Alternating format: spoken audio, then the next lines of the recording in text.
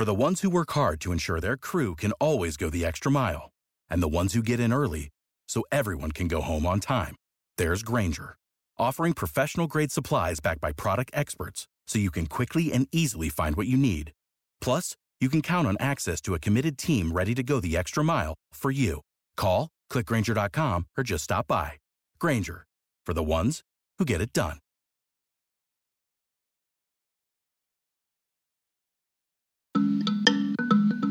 Hi, and welcome to Amicus, Slate's podcast about the U.S. Supreme Court. I'm Dahlia Lithwick. I cover the courts and the law for Slate Magazine.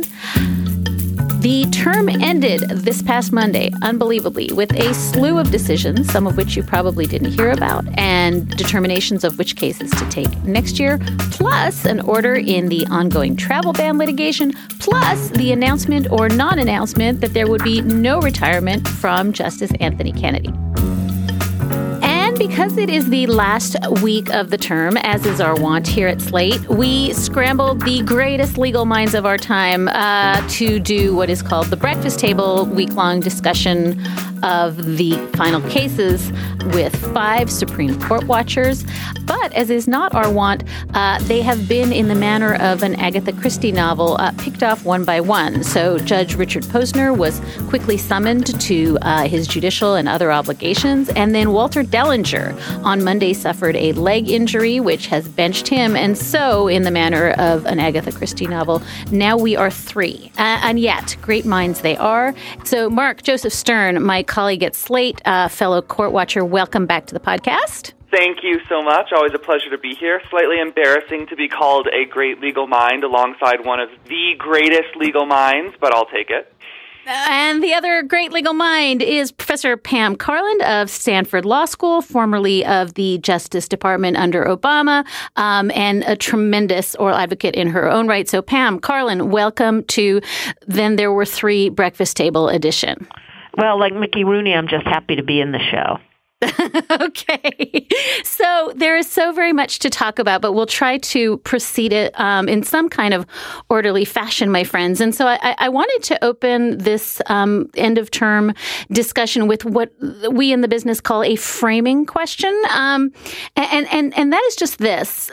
This time last year, in the first week of July, end of June, the Supreme Court was really limping and bruised and bleeding. We were one man down. Justice Scalia had died. We had this gaping vacancy and no expectation it would be filled with Merrick Garland.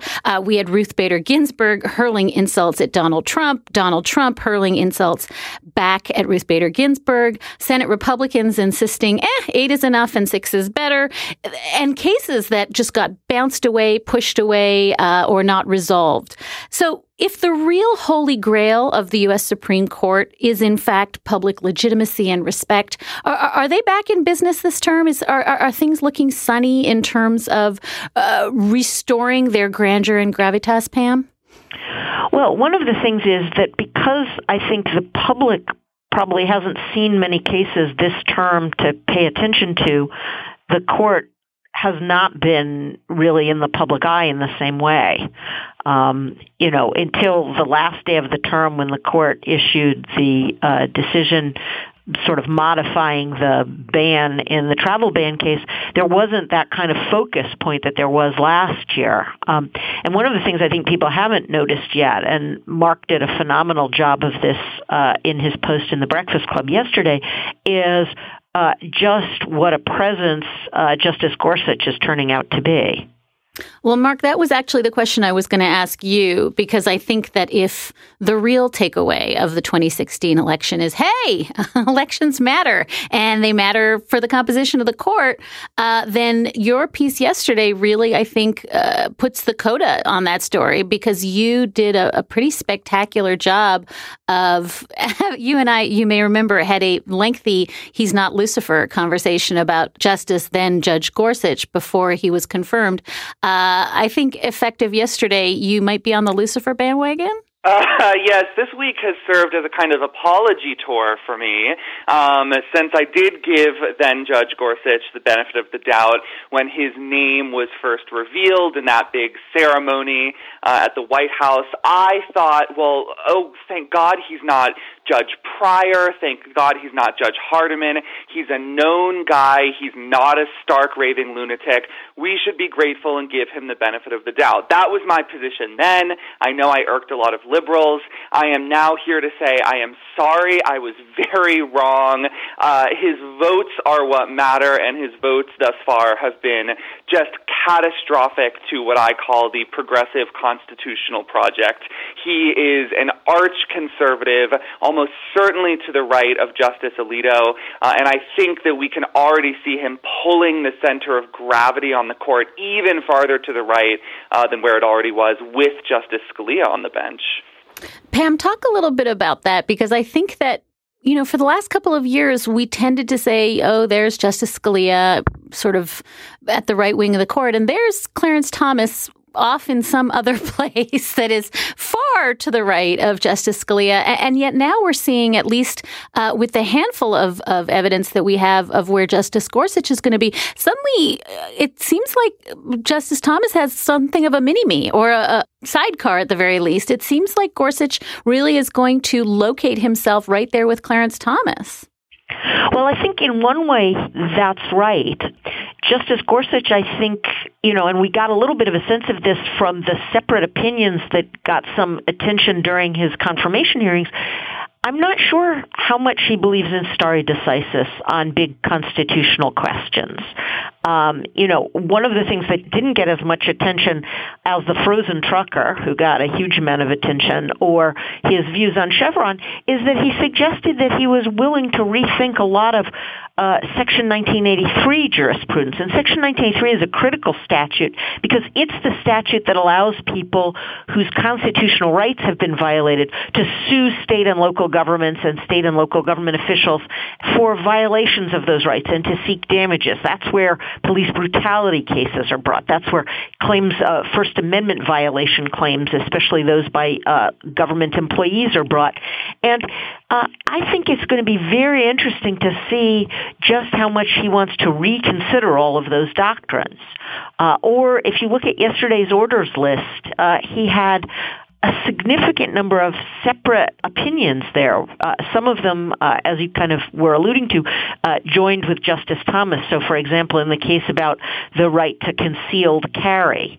But also, you know, his vote in the Arkansas birth certificate case is really striking. That's a case about whether Arkansas, which already puts the mother and father on the birth certificate if you have married couples, even if there is the use of artificial insemination, didn't want to do this for same-sex couples. And the court as a whole said, look, we decided this issue in Obergefell. You know, marriages are marriages, and whether the couple is a straight couple or a gay couple, they have to have the same rights. And he said, well, it's not so clear exactly what Obergefell held on this. And that's really striking. He has a lot of confidence for somebody who joined the court in April.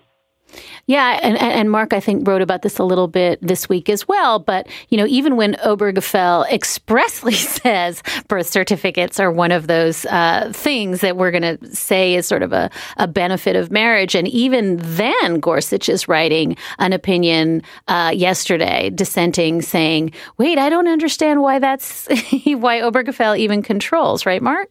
Yeah, that's right. Which is, I mean, Pam, you said striking. That's very generous. I would say deeply disturbing. Because this draws us back to the stare decisis issue. I don't think that Justice Gorsuch's dissent in the birth certificate case was fully on the level, because as you said, Dahlia, the Obergefell decision makes this clear. It says states have to grant marriage rights on the same terms and conditions to same-sex couples as they do to opposite-sex couples. They have to grant the same rights, benefits, and privileges that are in the constellation of marriage benefits. And the court even said birth certificates and death certificates are one of those privileges privileges in that constellation. All of that is in Obergefell. This issue has been settled for 2 years, and Justice Gorsuch pretended that it wasn't. He sort of played dumb. I didn't think it was a good look for him or the justices who joined him, Alito and Thomas. And I think it suggests to me not only that he is hesitant to apply Obergefell any further, but that he doesn't really want to apply it at all, and in fact, he would be quite happy to begin cutting back on it, even just 2 years after it was handed down. So to both of you, I think one of the themes, at least of this year's Breakfast Table, and I think maybe even last year's, Mark, if I'm correct, is this sort of sense that one of the things that's really happened, and we've seen it now with Justice Gorsuch joining with Justices Thomas and Sam Alito, is we have a sort of newly vibrant kind of far-right wing of the court, and we have a sort of left wing of the court, and then we have something that's starting to look like, I don't know, a center, and it's comprised of Chief Justice John Roberts and Anthony Kennedy. And Mark, you're going to stop me in a second and say, that's not the center, it's just that the right has moved, and I think that's probably fair. But before we even get there, I think just in terms of this birth certificate case, it's worth flagging that the Chief Justice, who was in the minority on Obergefell, who said, I don't agree with this, nevertheless joins in the Arkansas case to say, hey, stare decisis is stare decisis. This is decided. And so I do think that if we're trying to parse, and maybe this is a question for you, Pam, what is going on with John Roberts? What is going on with Anthony Kennedy? Are they drifting left or are they just staying? One of the things we can certainly say is that John Roberts is first and foremost an institutionalist, and he is going to protect institutional prerogatives, even if it means fighting for a case that he didn't even agree with in the first instance. No, I think you're absolutely right about the Chief Justice, that he is both an institutionalist and somebody who is in this for the long game. And I think we've recognized that for a long time, that he has a strategic vision of where he wants to move the law. And little temporary blips are not going to deter him from moving the law in the direction that he wants to move it. And having a fight right now over whether Obergefell is or isn't the law is nothing but a distraction. And so there's no reason for him to go there. I don't think that the Chief Justice is moving to the left. I think that some of the cases on the court's docket this year, my colleague David Goldberg here at Stanford talks about this as the outrage docket, that a number of the cases that were on the docket this year were not the kind of bread and butter conflict among the circuits over how to interpret some narrow provision of federal law, but were cases about real outrages. And the Chief Justice wrote in some of those cases. So that it allows the Chief Justice, for example, who's long had a project about racial justice, to write in cases where there's really outrageous racism, like, for example, in Buck, the Texas case where the guy's lawyer got an expert to testify that black people are more dangerous. So he can step in cases like that and say, look, we're against racism on the Supreme Court. We really are, by saying that's what racism is, which then allows the court to move to the right on issues where the racism isn't quite so clear. I think that's right. And I think that, I always hearken back to what John Paul Stevens said when he was asked, did you drift to the left? And he said, no, the court torqued around me to the right. I moved nowhere. And I think that the mere fact, and I think Mark suggested this week in the Breakfast Table, the mere fact that we're saying that John Roberts is drifting leftward is part of the problem. It shows where the new center is. But I think, Mark, on this point of racial awareness, you've argued, I think, persuasively that Justice Kennedy is actually finding religion when it comes to some of these race cases, right? I mean, he is, in fact, not staying still as a new right emerges, but he is, in fact, someone who's starting to get it on race? I think so, and I think the big turning point for him was probably the affirmative action case last term, the Fisher case, because he wrote the majority decision upholding the University of Texas's affirmative action plan, which used race as a subset of a factor of a subset of a factor, a very minor point, but Justice Kennedy wrote to uphold it, and I'm pretty sure, almost everyone is pretty sure, that he would have voted to strike down this law even 10 years ago. If you read his dissent in Grutter v. Bollinger, it's pretty clear that the guy does not like affirmative action plans that even use the word race. He wants this kind of holistic, gooey, confusing, squishy standard. But he flipped last year on that issue, and I think we should call that progress. And I also think that this year, his decision in the racist jury case, the Pena-Rodriguez case, he wrote a very, very sophisticated decision explaining why if there is evidence of racial bias in the jury room during deliberations and a juror comes forward to blow the whistle, even after conviction, there has to be some recourse for the defendant. He has to be able to put that juror on the stand and ask for a new trial, even if there are rules that generally prohibit that. And Justice Kennedy's opinion in this decision it's very gratifying for those of us who are fans of, say, Akhil Amar and the kind of liberal originalists, because it adopts a theory for the court that the Bill of Rights has to be read in the context of the 14th Amendment, which is, of course, what applies the Bill of Rights to the states. And so Justice Kennedy says, look, the Sixth Amendment guarantees you a right to an impartial jury.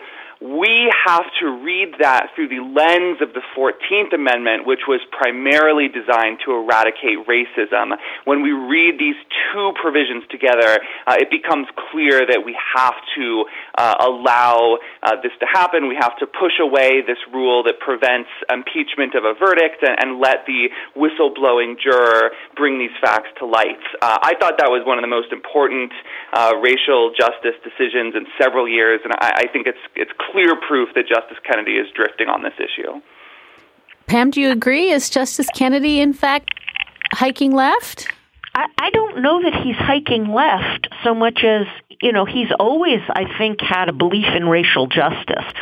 It's very hard to know what to think of his decision last term in the Fisher case, the Texas affirmative action case, because he spends a lot of time in that decision saying, well, I'm just telling you that under the circumstances of this case, I don't think we can strike down this use of affirmative action by Texas in the past, but he leaves open even there the question whether Texas can continue to have this affirmative action program.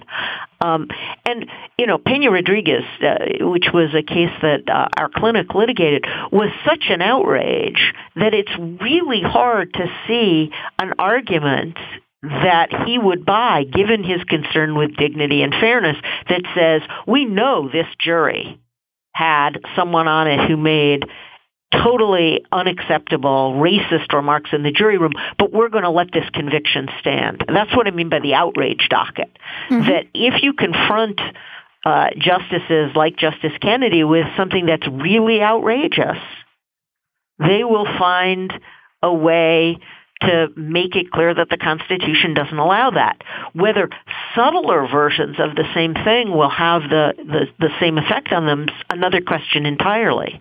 Right. And also, I think it's, the Supreme Court does not exist to do case-by-case error correction for outrages, right? I mean, I think in a deep way, it's not fulfilling what they're meant to be doing, which is, not sort of being a super court to correct for, one tainted juror, but to set standards. But one thing I will say about that, though, is that the Supreme Court is there to set a tone for the federal judiciary about these things and for the state judiciary. And so when the Supreme Court says this is totally unacceptable, that sends a message to lower courts about what they should be doing as well. Fair enough. So before we leave Justice Kennedy to talk about cases, Justice Kennedy, he, I don't know about you all, but I think he sent the most of the court watchers in this country into some kind of like freakish shock state in the last few weeks with rumors. And I shouldn't say he sent us because he didn't do it, but the rumors that he was going to step down this week. Do either of you have any thoughts about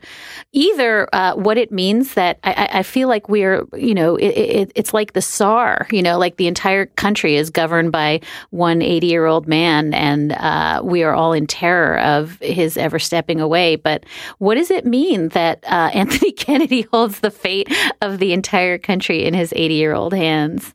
You know, I think that we have an email chain, Dahlia, that develops a pretty good theory of how these rumors may have gotten started in the first place, which is that there may be some bad actors here who really want Justice Kennedy to step down, who want to create that vacancy for Trump, and who therefore sort of float these rumors, legitimize them, and force Kennedy himself to grapple with the idea, if perhaps he had been pushing it off or trying not to think about it before. Who knows if that's the case? Who knows if this was just a wild hair that got built up, even though it was never anything? The fact of the matter remains that, yes, Kennedy is the czar in some very important respects. He decides constitutional law for the most part, but that has been true ever since Justice O'Connor stepped down.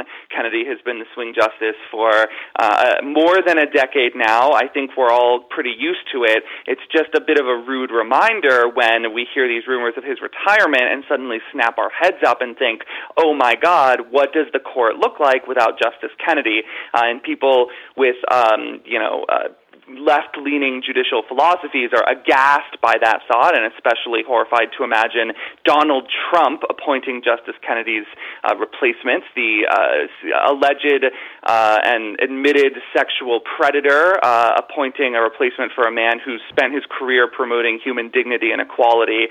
It's a pretty horrifying thing to think about. So nothing much has changed in that regard. Kennedy still holds all of the cards, but he is going to turn 81 soon, and I think this is going to be a going concern. At the end of every term moving forward, we're all going to be whispering to ourselves, oh my God, what if this is finally it? Well, and I'll just add here, we don't know whether he's going to retire or not. All we know is he didn't retire yesterday. Right. And like Mark, the thought that Donald Trump could appoint another justice to the Supreme Court, whether it's replacing Justice Kennedy, Justice Ginsburg, Justice Thomas. We've seen now with Justice Gorsuch that a particular part of the conservative legal movement has control over this administration's judicial nominations. The elimination of the filibuster means that at this point, it's unclear whether there's any way to stop even somebody to the right of Justice Gorsuch, if indeed there's room there for somebody on his right. And it's just a reminder to go back to something you said earlier, Dahlia, that elections matter. And the real question, I think, is whether there will be another vacancy on this court before the American people get rid of Donald Trump, either through an election or an impeachment. And we're going to hear now from another great sponsor on our show, SAP. This episode is brought to you by SAP. First, the bad news. SAP Business AI won't help you generate cubist versions of your family's holiday photos, but it will help you understand which supplier is best to help you roll out your plant-based packaging in Southeast Asia, identify the training your junior project manager needs to rise up the ranks, and automate repetitive tasks while you focus on big innovations. So you can be ready for the next opportunity. Revolutionary technology, real-world results. That's SAP Business AI. So let's talk a little bit about the cases, because believe it or not, there were some big developments this week. And I think we need to start with the travel ban, because clearly that was, to the extent that we had a blockbuster, that was a blockbuster. Mark, talk a little bit. You and I wrote about this. This is a funny case because both sides came out saying they won, right? Yes, and it's not really clear who actually won. It's sort of an optical illusion. It depends on where you stand. But basically what the court did was take these injunctions that had been issued by the lower courts that blocked the entire key provisions of the travel ban, one barring entry of citizens from 6 Muslim-majority countries, another one freezing the refugee resettlement program and having the number of refugees allowed allowed into the country this year. The lower courts blocked both of those in their entirety, and what the Supreme Court did by a 6-3 vote, and we'll talk about that breakdown in a sec, the court narrowed those injunctions so that they only apply to individuals with a bona fide connection or relationship to an individual or an entity in the United States, meaning it seems, although it's not super clear, a family member, a close family relationship, an educational institution, a job offer, or something like that. And so people who are already in the process of traveling to the United States, who are going to come here, who have their papers all in order, they will be exempted from the travel ban, but everybody else will still be, unfortunately, excluded from the country for 90 days for the residents of 6 Muslim-majority countries and 120 days for the refugee resettlement program. So not a huge win for, I think, opponents of the ban because it will still affect millions of people, but a qualified victory for the plaintiffs and for maybe the rule of law, because at the very least you won't have this egregious situation we saw in the first travel ban of people with visas in hand, with family members waiting for them at the airport, getting locked up in detention and deported back to where they came from. Pam, do you agree? My sense is that now that DHS and the State Department get to figure out this question of what is a bona fide relationship, what is a bona fide family member, what is a bona fide offer from a university, it feels like we could have some chaos at the borders, right? Where we have DHS issuing guidelines and folks just sort of on the fly trying to determine what the burden of proof is. This has some possibility for mayhem, no?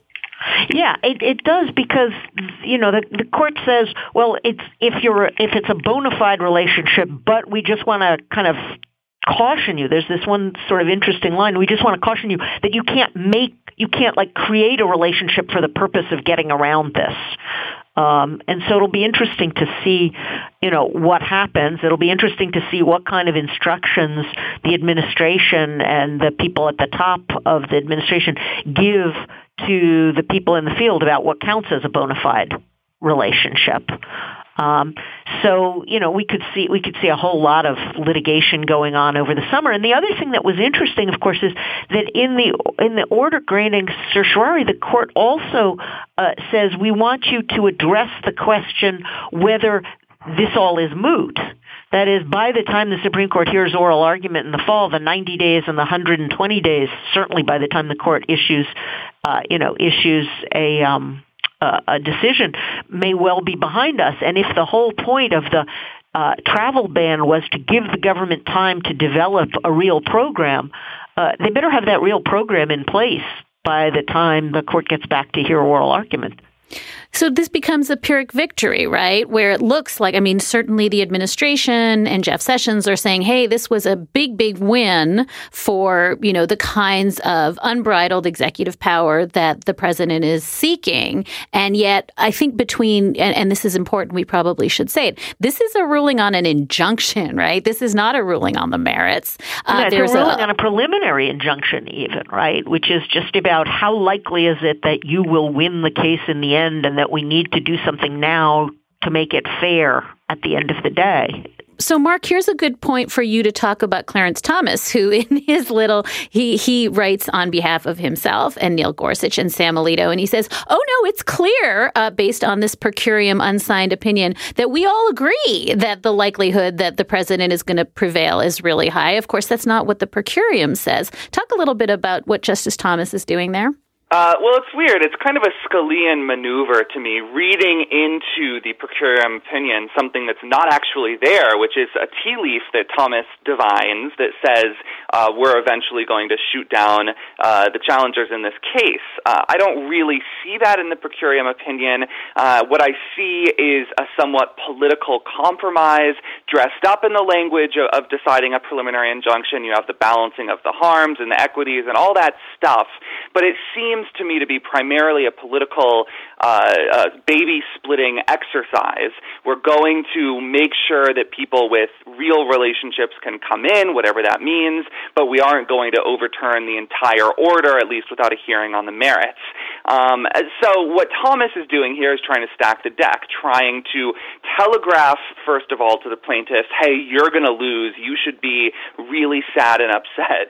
And also, I think, telegraph to the government, you've got a really strong argument here. We support you, the three horsemen over here on the right, and we think that you're ultimately going to prevail, even though none of that can be gleaned, I think, plausibly from any of the language in the per curiam.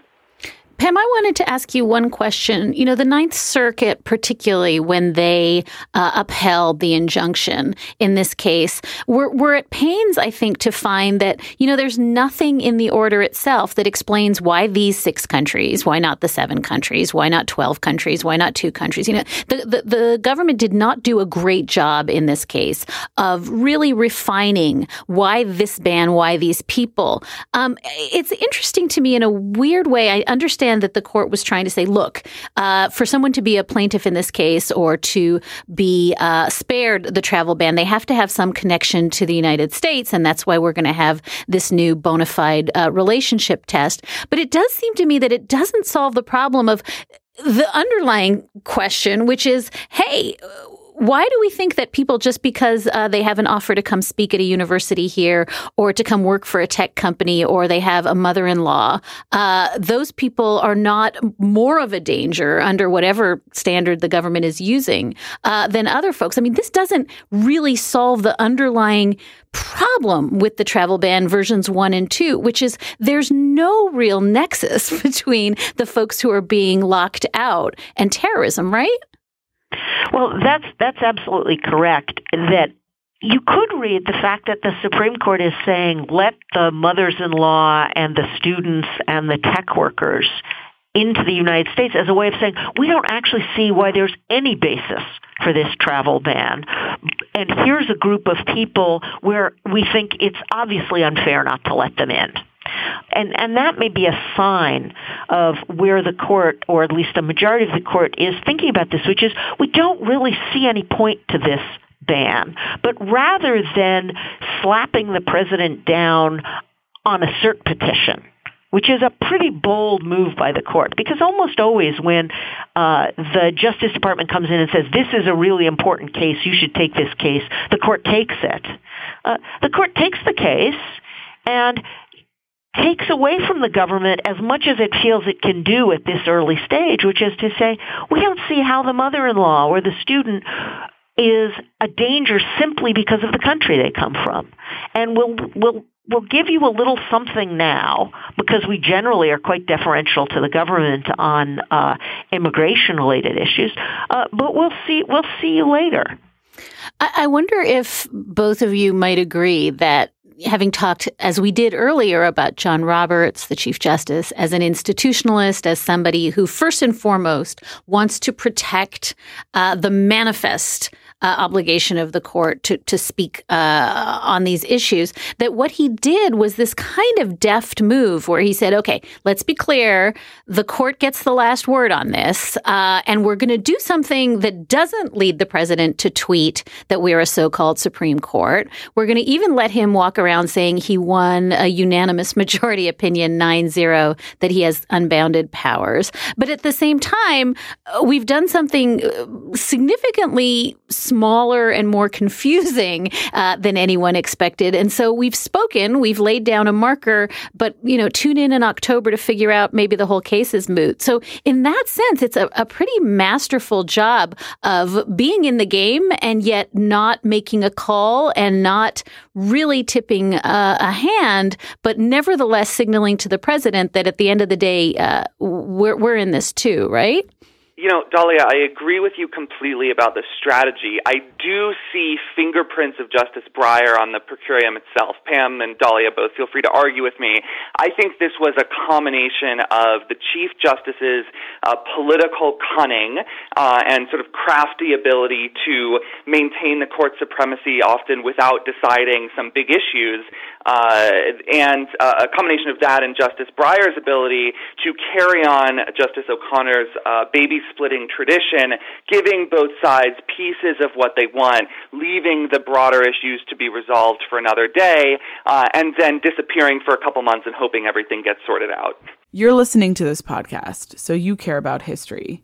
And what a period we're living through right now, specifically when it comes to the situation in Israel and Gaza. Right now, you're hearing a lot of loud voices screaming about genocide, massacre, and occupation. But these words, slogans, and various headlines are not enough to help understand what is happening over there. And that's where this podcast comes in. Check out Unpacking Israeli History. Catch up on previous seasons and enjoy new episodes from Season 6 each week, where they cover many of the topics that are relevant to what's going on in Israel today. From the history of infamous terror groups Hamas and Hezbollah, to the story of Nakba, to Israel's disengagement from Gaza in 2005, there's so much to uncover. Unpacking Israeli History cuts through the noise and helps you understand Israel's present through understanding Israel's history. So educate yourself. Learn the history behind the headlines. Find Unpacking Israeli History wherever you listen to podcasts. So I want to turn now to what I see as a big theme of what's coming at the Supreme Court. And we've talked about this a lot on this show, particularly with respect to Neil Gorsuch coming onto the court. And that is just this fundamental collision that is, I think, impending between claims of religious freedom and liberty on the one hand, or discrimination towards people of faith on the one hand, and just basic neutral civil rights laws on the other, or anti-discrimination laws on the other. And we've seen the first flickers of this. We saw it in the Little Sisters case. Last year, we saw it in Hobby Lobby. And then this raft of questions that have come up in the last couple of years that the court has not really reckoned with, involving cake bakers, involving florists, involving pharmacists who don't want to provide what they see as abortifacients. And on the other hand, just basic public accommodations laws, civil rights laws. And I do think that this is a big project for the Roberts Court going forward, is to kind of tweak the line between those two things. And I do think there is this feeling, and we hear it really, I think, robustly from Sam Alito, that, you know, the single most put upon minority in the United States right now are Christian religious dissenters. And so I wonder if either of you wants to talk either about, the decision to take the cake bakers case from Colorado next term, which is going to really, I think, put that issue in the crosshairs, or Trinity Lutheran, which was a decision that came down on the merits. To the extent we had a blockbuster this term, I guess it was Trinity Lutheran. But does this start to tee up this kind of collision that I'm describing, Pam? Yes, Masterpiece Cake is that collision. It's a collision between anti-discrimination law that says if you're running a business in Colorado, you can't discriminate on the basis of a variety of different characteristics, race, sex, sexual orientation, and the like, and the claims of religious people who own businesses that they should have the right to discriminate because their desire to discriminate is based on religion as opposed to something else. Now, we've seen these arguments in the past. Some of these arguments were actually made about the Civil Rights Act of 1964 and the public accommodations provisions there, which were about race, not about sex or about sexual orientation. But it is an argument that we've seen before, and I think the conservatives are likely to vote in favor of religion and say that religious objections should trump anti-discrimination norms. Yeah, I agree with you completely. I think the question is, who are the conservatives here? Does Justice Kennedy qualify, right?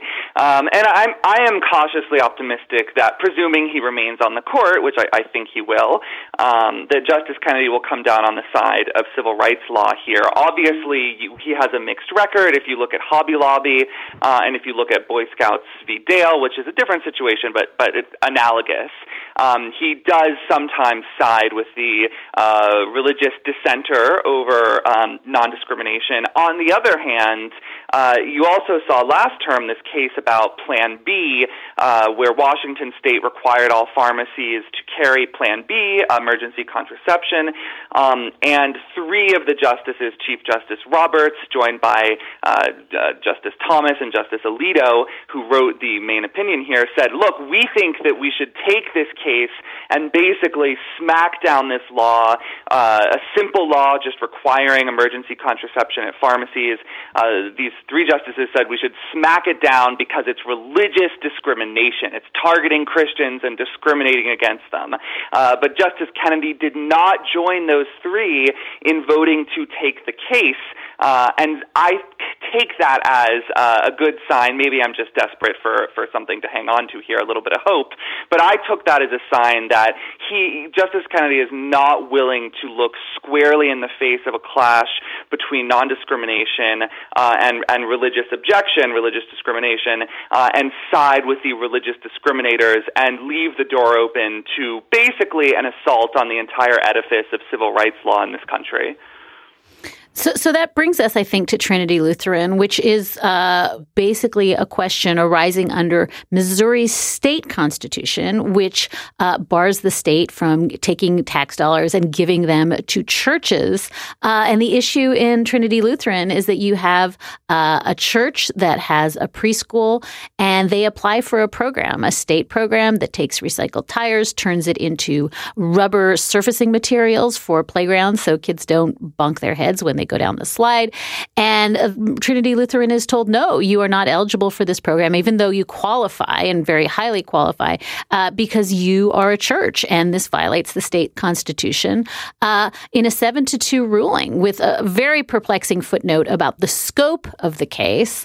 The court says, absolutely, Trinity Lutheran is eligible for that money. And to say that they cannot be eligible for that program is to discriminate. Pam, do you want to talk a little bit about the case and what it's very hard for me to tell based on the footnote and the concurrence whether this case is a sort of harbinger of religious freedom claims to come or just a case about rubber stuff in playgrounds?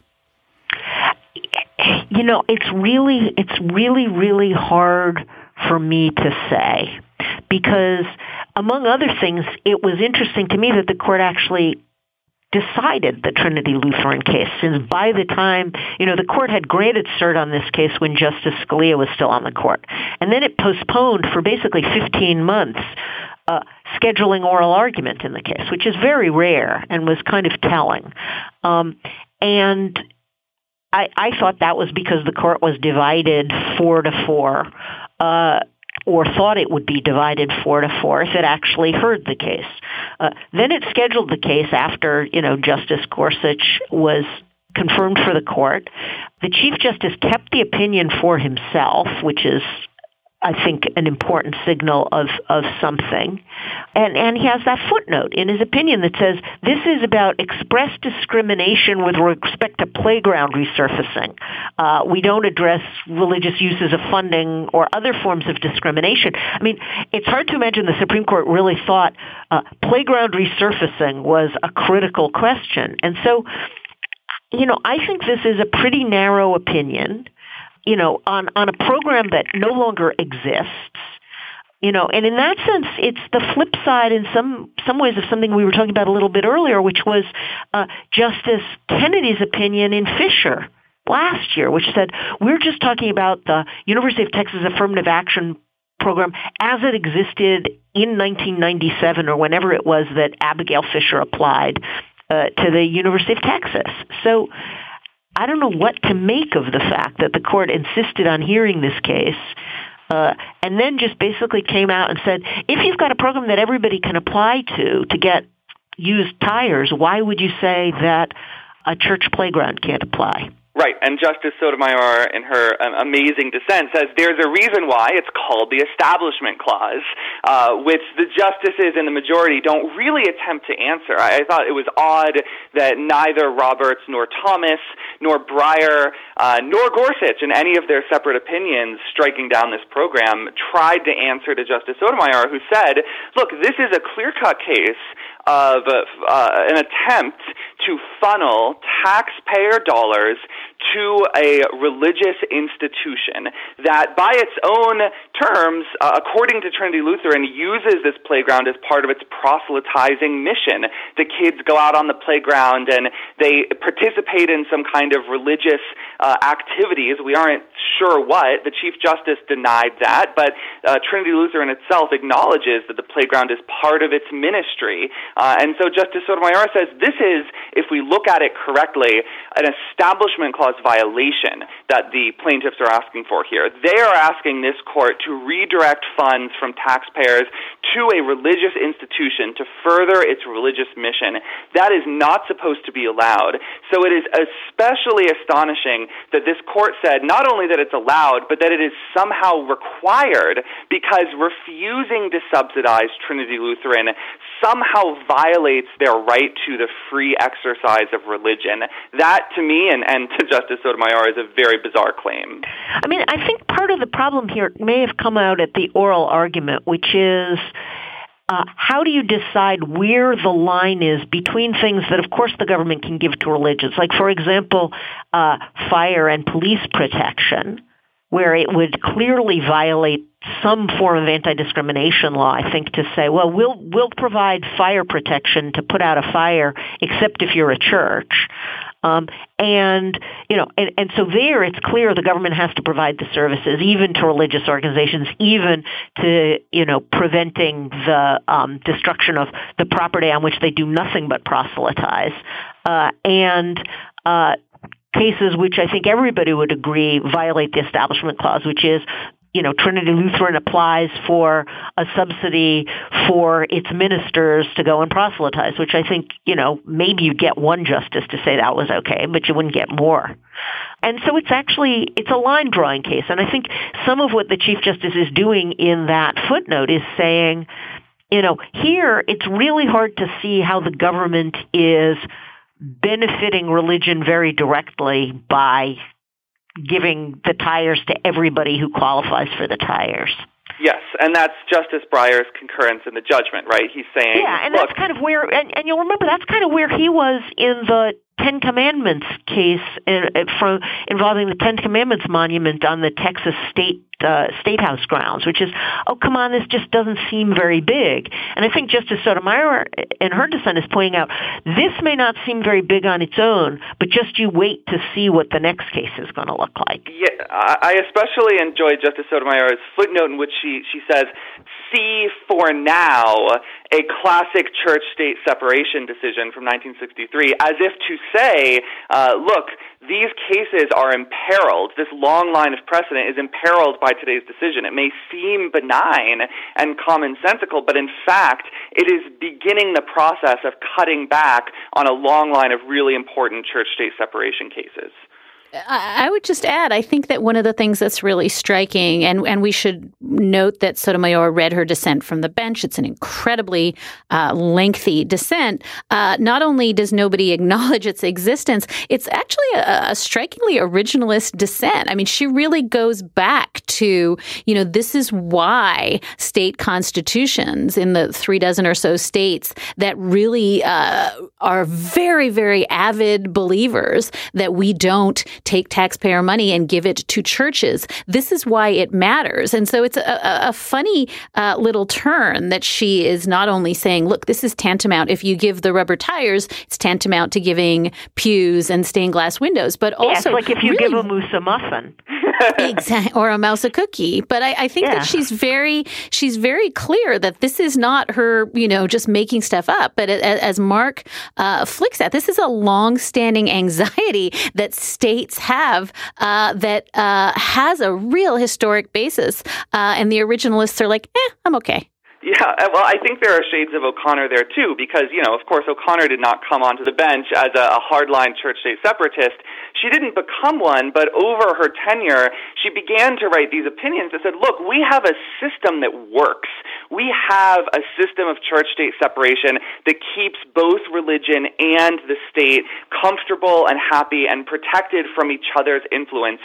Why would we change that? Why would we go out of our way to change this long line of precedents that's created a pretty stable and happy system? It might be very different from most of our peer countries that have established churches and so on, but our country has also been relatively free of the kind of religious strife that has plagued these societies that don't have church-state separation.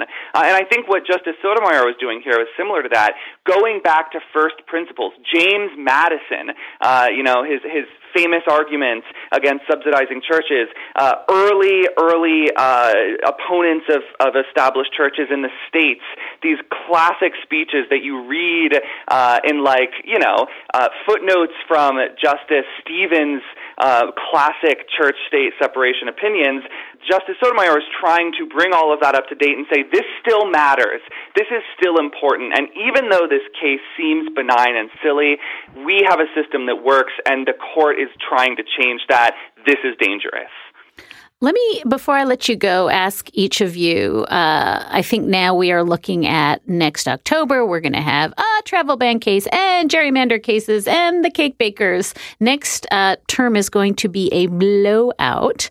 Is there anything that listeners missed that surprised or alarmed or mollified, or did anything that we need to be watching for going into what is going to be a landmark term next October? I mean, I think the interesting thing to watch next October is the extent to which the Supreme Court continues to give deference, as it long has, to arguments from the Solicitor General's office when you have a Solicitor General who is representing an administration that by next October may be in a world of trouble. One of the things that in the Jennings against Randolph case, which they've decided to rehear, the case about long-term detention of people being subject to deportation, one of the things that was striking is the Solicitor General's office had to write to the Supreme Court and say, in the prior case on this issue, a case called DeMoore against Kim, we actually gave you bad statistics about how long people were being held in detention. And so one of the questions is, the credibility that the federal government will have in arguments where, for example, in its cert petition in the travel ban case, the Solicitor General said on behalf of the United States, you can't pay any attention to what Donald Trump said before he was elected president because taking the oath of office changes somebody. And then a day later, the president tweeted once again, this is a Muslim ban. I should have stuck with my original ban. I hate my Department of Justice and everything. It's going to be very interesting to see how the court reacts if you have an administration that by October is fighting a whole lot of battles on a whole lot of fronts. Mark, anything that you're either looking at, watching for, taking out of this term to import into your intensive preparations for next term, which I know start today? Well, I think Pam's spot on with this question of pitchers and catchers reported. What a lot of people call the presumption of regularity that's usually accorded to the executive branch. Does that still apply when the president is a lunatic? That's certainly one question. Another big one is the gerrymandering case. You mentioned that. Next term, the court will hear a challenge to partisan gerrymandering. We've talked a lot about this. One thing that surprised me this term was that in a case that kind of bumps up against that, it was about racial gerrymandering, but racial gerrymandering that is done using race as a proxy for political affiliation. Justice Thomas voted with the liberals to strike down that racial gerrymander, saying, you cannot use race as a proxy for political affiliation. That violates the Equal Protection Clause. And Justice Kennedy joined Justice Alito and Chief Justice Roberts to say, that's not really what's going on here. We shouldn't worry too much. They're just using partisanship, and we haven't said before that partisanship is a forbidden category in redistricting. That is not the split I would have guessed on that case, and it actually makes me worry for this partisan partisan redistricting case because Justice Thomas definitely thinks that partisan gerrymandering is A-OK. Justice Kennedy is the swing vote there. He's written before quite eloquently and lucidly, I think, about how partisan gerrymandering punishes individuals on the basis of their political affiliation, burdens their representational rights. And so I'm a little less optimistic following that decision than I was a few months ago that Kennedy will do the right thing and vote to hold that partisan gerrymandering can cross a constitutional line and run afoul of the First Amendment. Can I just jump in there for a sec, Mark, which is I don't disagree with anything you say about, where Justice Kennedy was in the racial gerrymandering cases, but that may open a slightly different approach in the partisan gerrymandering case, which is one of the things Justice Kennedy really doesn't like is when people talk about stuff as involving race when it's not really about race. And his sense, I think, of the North Carolina case, maybe this wasn't really a case about race, this was a case about partisanship. And if he had a way of saying this is a bad thing, not because it's racism, but because it's excessive partisanship, that might be an appealing position for him to take. That is, being able to talk honestly about the problem in North Carolina being one of rampant partisanship. Now, to be sure, the party affiliations in North Carolina are so closely tied to race that it's hard to disentangle them, but he might prefer to be able to say North Carolina's redistricting here is wrong because it was excessively partisan, not because it was discriminating on the basis of race. I think I want to just point out that having just spent the last 45 minutes talking about everything that inflects on current events, from gerrymandering to gay rights to immigration to the travel ban, it is quite astounding that the Supreme Court, effective about this minute, will all but disappear from the national discourse until October. In other words, I think if John Roberts' true mission is to have the court be in charge of everything but nobody knows about it, mission accomplished, right? I mean, there's nothing that the court doesn't have its fingers in, and yet, for all intents and purposes, we're going to talk about healthcare starting tomorrow and not talk about any of the Supreme Court issues as Supreme Court issues at all. So maybe I'm answering my own initial, what we like to call, framing question by saying he's done a really deft job of putting the court in the middle of everything and yet taking it off the front page here, right? Well, it certainly helps when the front page is cluttered by total craziness and lunacy. I think that he probably doesn't mind the fact that barely anything this term made the headlines. You and I were despairing, Dahlia, just last week that there were these important decisions that were hardly even A12 news. They were being buried in the back of pretty much every newspaper. The travel ban broke through, but beyond that, of course, it's been a sleepy term. I think Roberts loves that. He has the court right where he needs it, and so long as the spotlight is off of it, he is a happy camper, and he's going to keep plugging along with his project, and he has Gorsuch on his side to help him affect it now. I want to thank both of you so very much. I know this is our Super Bowl week in court watching land, and you've given us a lot of time. So Mark Stern, who covers the courts, the law, and LGBTQ issues for Slate. Pam Karlan, who teaches law at Stanford and has been really such an important person in helping me think through these issues in my career. I thank both of you so very much. I wish you a happy summer, and I ordered you to report to training camp the first Monday of October. Thank you very much to both of you. Thank you. Thanks, Dahlia.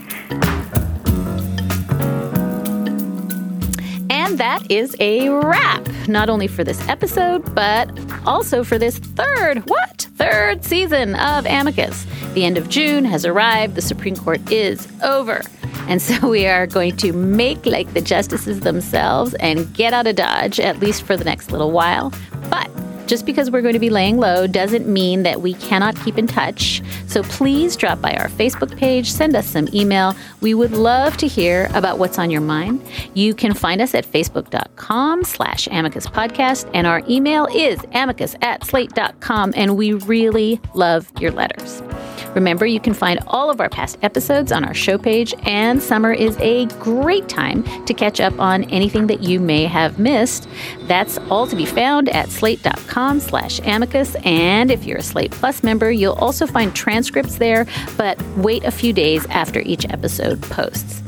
Thank you, as always, to the Virginia Foundation for the Humanities, where our show is taped. Our producer is Tony Field. Steve Lichtai is our executive producer, and Andy Bowers is the chief content officer at Panoply. Amicus is part of the Panoply Network. Check out our whole roster of podcasts at panoply.fm. I'm Dahlia Lithwick. Thank you so much for listening. We love talking to you, and we will be back in a few months with a brand new season of Amicus.